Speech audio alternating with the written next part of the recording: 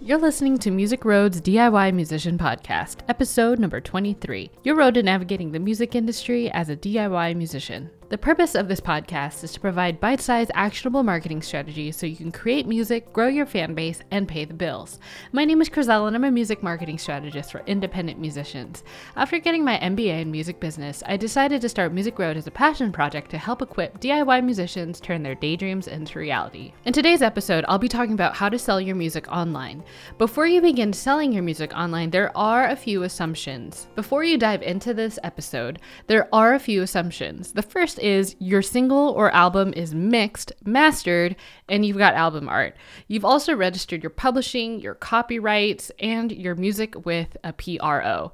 If you're selling cover songs, this also assumes you've covered your legal basis, including obtaining and paying for a mechanical license. Some distributors may do this for you, but for an extra cost. You've also got a bio written, a press release planned and prepped, a website, a mailing list set up, and a social platform to connect with your fans. If you still haven't gotten these things ready, this podcast is still relevant to you, but I advise that you do have to have these things prepped before you start the distribution process. First, let's cover the basics and what you need to know about distribution. I'll be chatting briefly about compression, metadata, and your UPC. This will cover the types of files you need, how your singles can be tracked and searched, and how your singles and album sales or streaming is performing. First, compression. Your audio files start out huge and can be anywhere over 50 megabytes. There's no way you can upload this into digital distribution and expect your fans to download the same. Instead, you'll be uploading a compression file. Audio that's uncompressed is usually a WAV or an AIFF file. But the most common compressed format files are MP3, which are typically sampled at 128 kilobytes per second, 192, or 256. The Apple compressed file is called an AAC, which is a less quality loss than an MP3. The WMA is sort of the Windows version of an AAC. Finally, there are FLAC and Apple Lossless, which are both, as you might have guessed it, are lossless compressed files, which, as the name implies, no loss of sound quality.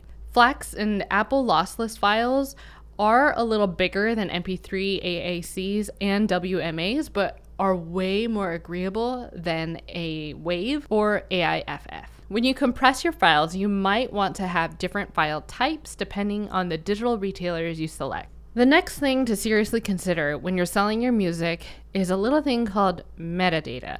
Metadata is the back-end information within your music file. Metadata could also be found in images, websites, and applications. It helps identify your files through descriptions and tags. For your music specifically, it identifies your song, like the album information, track title, label information, genre, etc. This information travels alongside your ISRC, in other words, your International Standard Recording Code, which is the file's unique 12-character alphanumeric digital fingerprint. You can apply for an ISRC through the Recording Industry Association of America, or RIAA, and then the ISRC is applied during the mastering process. These codes are also used to trace your digital sales through online retailers. UPCs, or Universal Product Codes, i.e. your barcode, is what represents your product as a whole. This is different from an ISRC, which tracks a single. Instead, the UPC tracks the entirety of the product, in other words, your album. And I'm sure you've seen a barcode before on products you've purchased at the grocery store. The UPC is used by both brick and mortar stores as well as online retailers to keep track of your music sales. These sales reports are relevant to you, but also relevant for charts like Billboard and the Nielsen SoundScan. You can obtain a UPC through whatever distributor you choose. Now, who do you choose? Here's a brief list of a few online distributors. There's CD Baby, TuneCore, Louder, Reverb Nation, iMusician, and Lander. For a more comprehensive overview of these distributors, make sure to download the freebie that breaks this down a little bit for you in one document. Just visit musicroad.co/23 after this podcast for the show notes and the freebie. First, why an online distributor? Before online distribution, you truly had to rely on a major record label to distribute your music in a brick and mortar store. store. Otherwise, it was almost impossible to push music product without the financial backing of a label. Thanks to online distribution, you don't have to worry about massive physical production or even fancy recording studios to create and distribute your music. Online distribution allows you to cost efficiently sell your product online through some of the largest digital retailers out there, including iTunes and Amazon, like never before. So leverage this. Start by getting to know the different options there are and choose one that fits your needs the best. Some of the things that you will need to review are: number 1, cost and frequency. Is there a one-time fee, or is it monthly or annually? Do they take a percentage of your sales?